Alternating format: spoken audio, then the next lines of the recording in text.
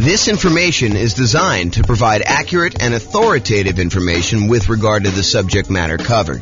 It is offered with the understanding that the presenters are not engaged in rendering legal, accounting, or other professional services. If legal advice or other expert advice is required, the services of a competent professional should be sought. Welcome to the Modesto Real Estate Investing and Real Estate Financial Planning Podcast. Learn all about investing in real estate in Modesto, California, with a combination of real estate financial planning and modeling with numbers specific to Modesto, plus syndicated, more generalized recordings of live and pre-recorded real estate investing classes. Not all of them specific to Modesto. Be sure to stay tuned after the podcast for a message from our sponsors. Well, good morning and welcome everyone. I am your host, James Orr, and today we have a very interesting class. I think this is going to be a short class, but what it's about is covering the non-loan specific, loan comparison, loan cost characteristics of choosing a lender. You know, I think a lot of real estate investors, they might call up 1, 2, 3 lenders and compare rates, compare the cost to get the loan. Although some investors won't. Some investors don't do it that way. But I think a lot of investors will. A lot of investors will call, 1 or 2 or 3 lenders that they've gotten recommendations from, either from their other real estate investor friends or their real estate agent or their banking relationships that they have existing. And they will try to get quotes for their lender, and they will compare lenders based on, what interest rate can I get today, and what are the costs associated with getting that loan? Because some of the costs they vary. They're hard to compare, as we will cover in a completely different class where I talk about how do you compare and evaluate different lenders based on these kind of like costs. There's a whole class coming on that. But today it's the opposite of that. It's not the opposite. It's a supplement to that. It is the kind of like non-monetary, non-direct loan comparison attributes for selecting a lender for real estate investors. Because, as you will find out, it's not always exclusively about price. It's not always exclusively about the interest rate. It's not always exclusively about the cost of the lender. There are non-financial selection criteria for choosing a lender to work with as a real estate investor. We'll cover all the financial selection stuff in the class where we talk about how to evaluate mortgages comparing lenders. I'm not going to go over that today because we'll cover that very specifically. But really, this is stuff like, how do you find a good fit for your dream team? How do you find someone who understands and works with your goals, right? So you don't want to go out there and just choose a lender that has the absolute lowest price. If you need help with someone who's going to sit down with you and make a plan with you and help you understand what it's going to take for you to be able to buy 10 properties or 15 properties over the next whatever time period you're doing it. If you're doing Nomad, if you're trying to buy 10 properties, 1 per year, a lender who's going to sit down with you and work through that math and help you understand debt to income. And is this property going to help you get there, or is it going to really hurt you, or is it going to limit your ability to buy the next property? Someone who really understands your situation and is willing to assist you as part of your dream team, part of your advisory council. If you think of this as running a real estate investing business, this is sort of like your board of directors, your set of advisors who is assisting you in doing that. So sometimes you'll have 3 lenders that you're considering, and they're all relatively close on price. Maybe they're off by, $500, $1,000, maybe $2,000. And, one of them is just far and away a much better team member. They want to see you be successful. They're like, hey, come on in. Let's go over all your numbers. Let's go over like a plan to get you where you want to be with, the 15 properties or the 20 properties or the 5 properties or 100 doors or whatever it is that you're trying to accomplish. They're on your side. They're part of your team. They want to help you succeed and understand what it's going to take for you to get there financially. You're not just guessing and researching online and trying to figure out what applies to you and what doesn't apply to you. They're an expert in their getting loans and brokering loans, and they're going to assist you in understanding what you need to do that. And maybe they happen to be the cheapest one, but as you'll probably discover, I think this is just how it is, that they will probably not be the cheapest one. They'll be the one that's $1,000 more or $2,000 more. And then you got to decide, are you willing to pay a small premium in order to have a team member who is helping you achieve your overall goal and not just choose the cheapest one? And that's something you need to decide. But it's not always about price. It's not always about being the cheapest one. It's not always being about, the other thing. It's sometimes about the value you're getting for paying this person as part of your team. So I think one of the factors, one of the non-financial, non-monetary reasons for selecting a lender is, are they a good advisor as part of your team helping you achieve your specific goals? Do they have expertise in that? Are they willing to sit down with you? Are they willing to help you? Are they willing to work with you in order to achieve your goals? So that's one factor. Are they a good dream team member? Number two, overlays. So an overlay is an additional criteria, an additional restriction that lenders place on loan products that their company usually sells that is different than the baseline criteria. So for example, for doing a FHA loan, let's say the credit score typically for doing the FHA cuts off at 620. And I don't know that from memory. You'd have to go look it up. But let's say it does. Let's say it cuts off at 620. A single lender can choose to make their company safer, to make sure that the loans that they're underwriting perform a little bit better. They could say, our minimum credit score for doing an FHA loan is not 620. 620 is what FHA will accept, but we are going to require 640. They've added an additional overlay on top of the criteria that FHA has set, and that they're making it a little bit more conservative, a little stricter for you to get that loan. And so it's important for you to understand where certain lenders have applied these overlays, what overlays they have in place.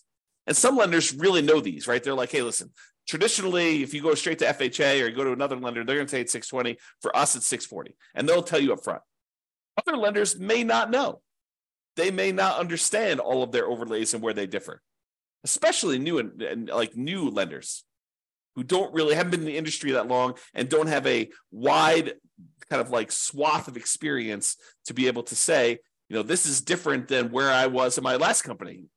Because they may be telling somebody, that this is the rule, but the rule is really specific to their own company.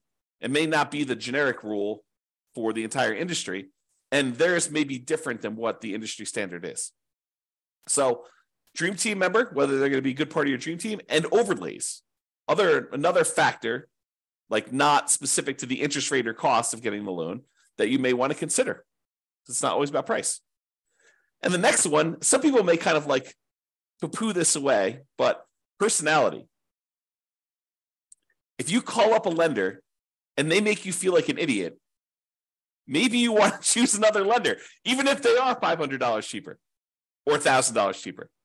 If they're insulting to you, or they make you feel little, or they kind of like make you feel like you're bothering them, then maybe you choose someone else who doesn't make you feel that way.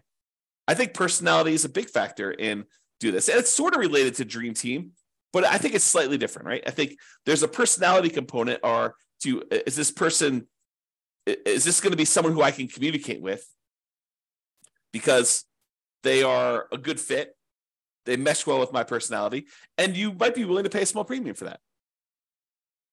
Okay? So personality is another one. What about accessibility and communication?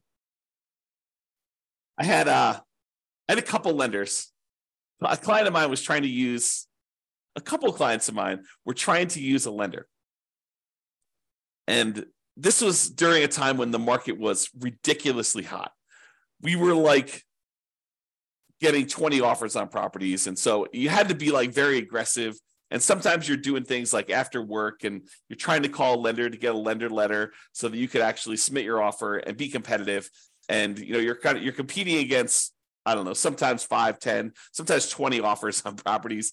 And you really wanted to come across with your best foot forward and kind of be a strong candidate. And so early on in the process with this particular buyer who wanted to use this particular lender, I call up the lender. I say, hey, listen, we're going to be going out looking at properties tonight.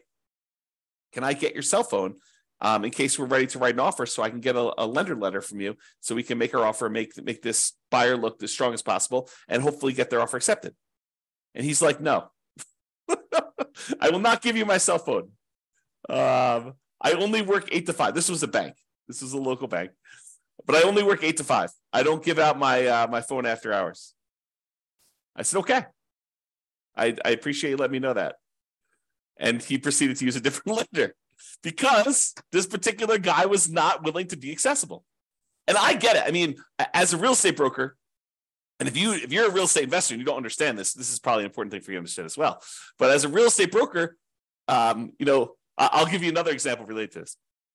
So my wife and I were about to celebrate our 26th wedding anniversary, married 26 years at the time. We're married longer than that now. And so we had planned on doing, something fun for our 26th wedding anniversary, kind of go out to dinner and stuff like that. And the client we had been working with to kind of look at several properties called us and said, hey, listen, a property just hit the market. They don't know it's our anniversary, right? They have no idea. They call us up at like 6:00. Hey, this property just hit the market and really hot market. And I know we've been looking for a while, but I think this one might be the one. Can we go look at this? And so what do? I mean, you're planning on going out with your wife to celebrate your 26th wedding anniversary. It's not like a national holiday. They had no idea. But, I think there's part of me thinks that there's a fiduciary obligation as a real estate broker where you have to do what's in the best interest of the client. And in this case, it probably was in their best interest to go see this property. And so that they didn't miss it. Now, you could argue, hey, James, get someone else to cover for your business. Yeah, that's definitely a possibility. You could have done something like that. But there's this weird sort of like inconvenience of you had planned on doing something for your wedding anniversary, and someone calls up last minute and they're like, hey, I really need something, and it needs to be now because if we wait till tomorrow, they could have 27 offers. And if we get an offer in tonight, there could only be 6 offers. And if we make an offer that's really, really compelling and, that makes sense, it could make it to our advantage to do this offer right now. And so there's this kind of weird trade-off between being available, being accessible, being kind of someone who jumps and does what needs to get done in order to get offer accepted versus, nope, I don't take calls after 5. Kind of an interesting thing. So maybe for you, accessibility could be an issue, or it could not be an issue. You're like, hey, listen, I get it. I'm the type of person that I'll wait till the next day. If we don't get this one, that's just the cost of doing business. If that's you, that's fine. And maybe it doesn't matter. But some people, it does matter. And that could be a selection criteria. How accessible are they? How communicative are they? And a lot of times for communication, you won't know until after you're done with the transaction, after you're done with the first one. Although you can get some hints early on. But some people, they're really good at the aggressive follow-up to get the person to say, hey, I'm going to go with you. And then they disappear while you're under contract because they're really, really good at following up with everybody who's calling in, but not really, really good about doing the deal and doing the communication of, okay, this is where you are in underwriting. This is what we still need from you. This is how we need to do this. And some of them kind of refer that out to, their team members. They have their team members calling, and maybe their team members aren't great at communicating, or they're not great at keeping you in the loop and stuff like that. And so, it could just be, that person's really great, but their role is as rainmaker, and their role is not to keep you informed about how the loan is going, or they don't perceive their role as being that. And maybe the company doesn't perceive their role as being that. They're like, hey, listen, your job is to go out there and get business, and then we will take care of them from then. We'll have, we have admin people and underwriting people, and, there'll be other people following up with your guys, but your job is to go and meet people and to bring in new guys. Something to consider. If you're writing an offer, especially like on a weekend, and you need to know from the lender how much can we ask for in seller concessions, because in this particular property, you need to have seller concessions in order to make your numbers work, and you can't get a hold of them, that could be potentially problematic with you getting your offer accepted, because seller concessions could be a factor in whether it makes a deal work or not. And if you don't know the boundary conditions of seller concessions, you weren't planning on doing it, but this property, it really needed to happen, and you're trying to get a hold of a lender on a weekend, and the lender's not around, could be potentially problematic. So That's important to understand. This reminds me, I think we're going to cover this very briefly here in a second, but it reminds me, I'll make this point now. Just because someone is really, really good at explaining to you the loan programs does not mean they're good elsewhere. Someone who has knowledge, and this is more of a generalized thing in life, right? I teach a lot of real estate investor classes. And so when I'm up in front of the room, if I'm really good at presenting class content, which you may or may not think that I am, but if I'm really, really good at presenting class content, people automatically assume that means I'm a good real estate broker, which may not be true. Think about that, right? The skill of being a good stand up in front of the room, class teacher, presenter sort of person does not necessarily mean that I am a good fill out a contract, understand contract law, understand showing properties, be able to get you in there, good negotiator, understanding market stats, although market stats might be part of the presentation skill set, or being able to analyze what the market stats mean. Like the skill sets for those different things, they don't necessarily lead A to B. Because I'm a good presenter does not mean I'm a good real estate broker. Because someone is is good at following up with you in order to get the business does not mean that they will be good at the loan part, that they understand the ins and outs of the loan process, that they understand, just because they understand loans does not necessarily mean that they understand PMI. Just because they understand kind of like generic loan stuff and like what it takes for you to get pre-approved does not necessarily mean that they are going to be good at helping you structure your plan for 20 properties. I don't mean to scare you away. I'm just trying to point out to you the obvious that one skill in one particular area does not make you skillful in others. Now, they tend to correlate. There is a little bit of a correlation, right? Someone has knowledge about, one aspect of doing loans. They might have a higher probability of having expertise in other parts of loans. But use like a sports analogy. Just because someone is a good 3-point shooter doesn't mean that they are necessarily, good at defending or good at layups, or just because someone is good at, getting rebounds does not necessarily mean that they're a good 3-point shooter or a free throw shooter, right? The different skills. Think of it that way. Okay. So accessibility, communication, and being available to do stuff. And then I have another point here about going above and beyond. So I had a client once where the lender required a second appraisal late in the game. Not the mortgage broker, but the person that they were brokering the loan to, the actual lender, the one that was going to provide the money. They were actually requiring late in the game a second appraisal. And I think part of it was because the first appraisal, there weren't a lot of really good comps, and they wanted a second opinion on this. And this was a really good client who had bought a lot of properties with me, and this particular lender was trying to make a good impression, and they really wanted future business from this particular person because they suspected, and they were right in suspecting, that this person was going to go on and do multiple loans in the future. And so there was going to be an extra, in this case, $2,000 cost to have this second appraisal done. And the mortgage broker ate that $2,000 cost. They paid it. Not the buyer, the lender, the broker, the mortgage broker themselves actually paid the $2,000 for the second appraisal. Now, if you're choosing the cheapest option, is the lender going to do that? Probably not. Probably not. Okay. So you probably don't get that with the cheapest lender. So that's something to consider. Now, it is important to understand this. Lender programs vary. Just because one lender you talk to says it can't be done, it doesn't necessarily mean that it can't be done universally. It may mean that they're not aware that it can be done or how to do it, or that there are options for doing it. It just means that that particular lender tells you, no, we can't do this. Different lenders have different loan programs, in case you did not know that. So not every lender has every loan program. Not every lender has certain loan programs that other lenders have. Different lenders look at things differently and may be willing to do something that other lenders won't. There are guidelines for qualifying for these loans, but sometimes interpreting those guidelines varies a little bit from lender to lender from time to time. There's some that are universally I would say that, like 99.9% of the guys, they're saying, yeah, this is how that goes. But there are occasionally somebody who interprets something differently. And it may be interpreted in your favor, or it may be interpreted not in your favor. And you may be required to go look for another lender, or you may be incentivized to use that lender repeatedly. Different lenders, as I pointed out, have different knowledge levels. Not every lender is an A+ lender. Not every lender is an F- lender. Just like there are good attorneys and bad attorneys, and good real estate agents and bad real estate agents, and good priests and bad priests, and good football players and bad football players, there's a range of skill levels out there, and you should realize that that does apply to lenders.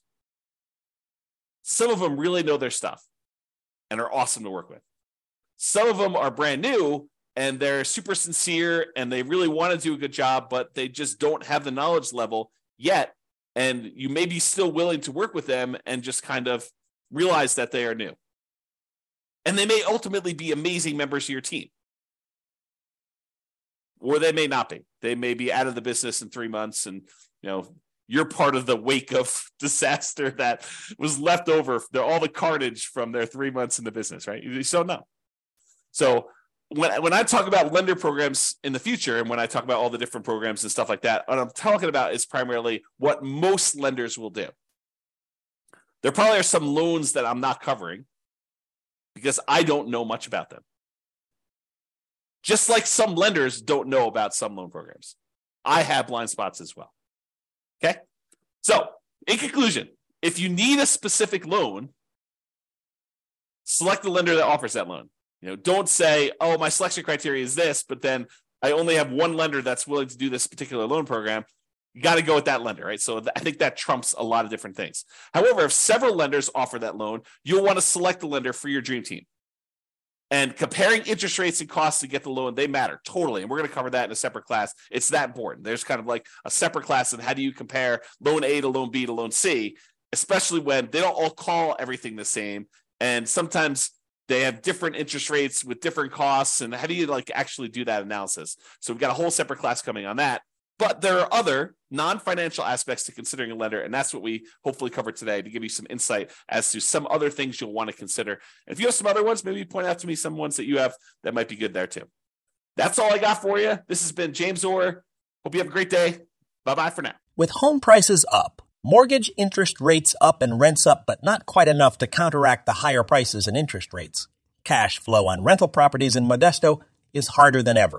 Book a call with the Real Estate Financial Planner to apply our proprietary 88 strategies to improve cash flow on your rentals. See the show notes for a link to schedule your call and improve your cash flow today. If you're a real estate agent, lender, or professional in Modesto that wants to help our real estate investor listeners, consider reaching out to learn about collaboration opportunities with this podcast. We'd love to add more value to our listeners by having you assist our investors buy, sell, and finance their real estate investments. See the show notes to schedule a call to discuss collaboration opportunities.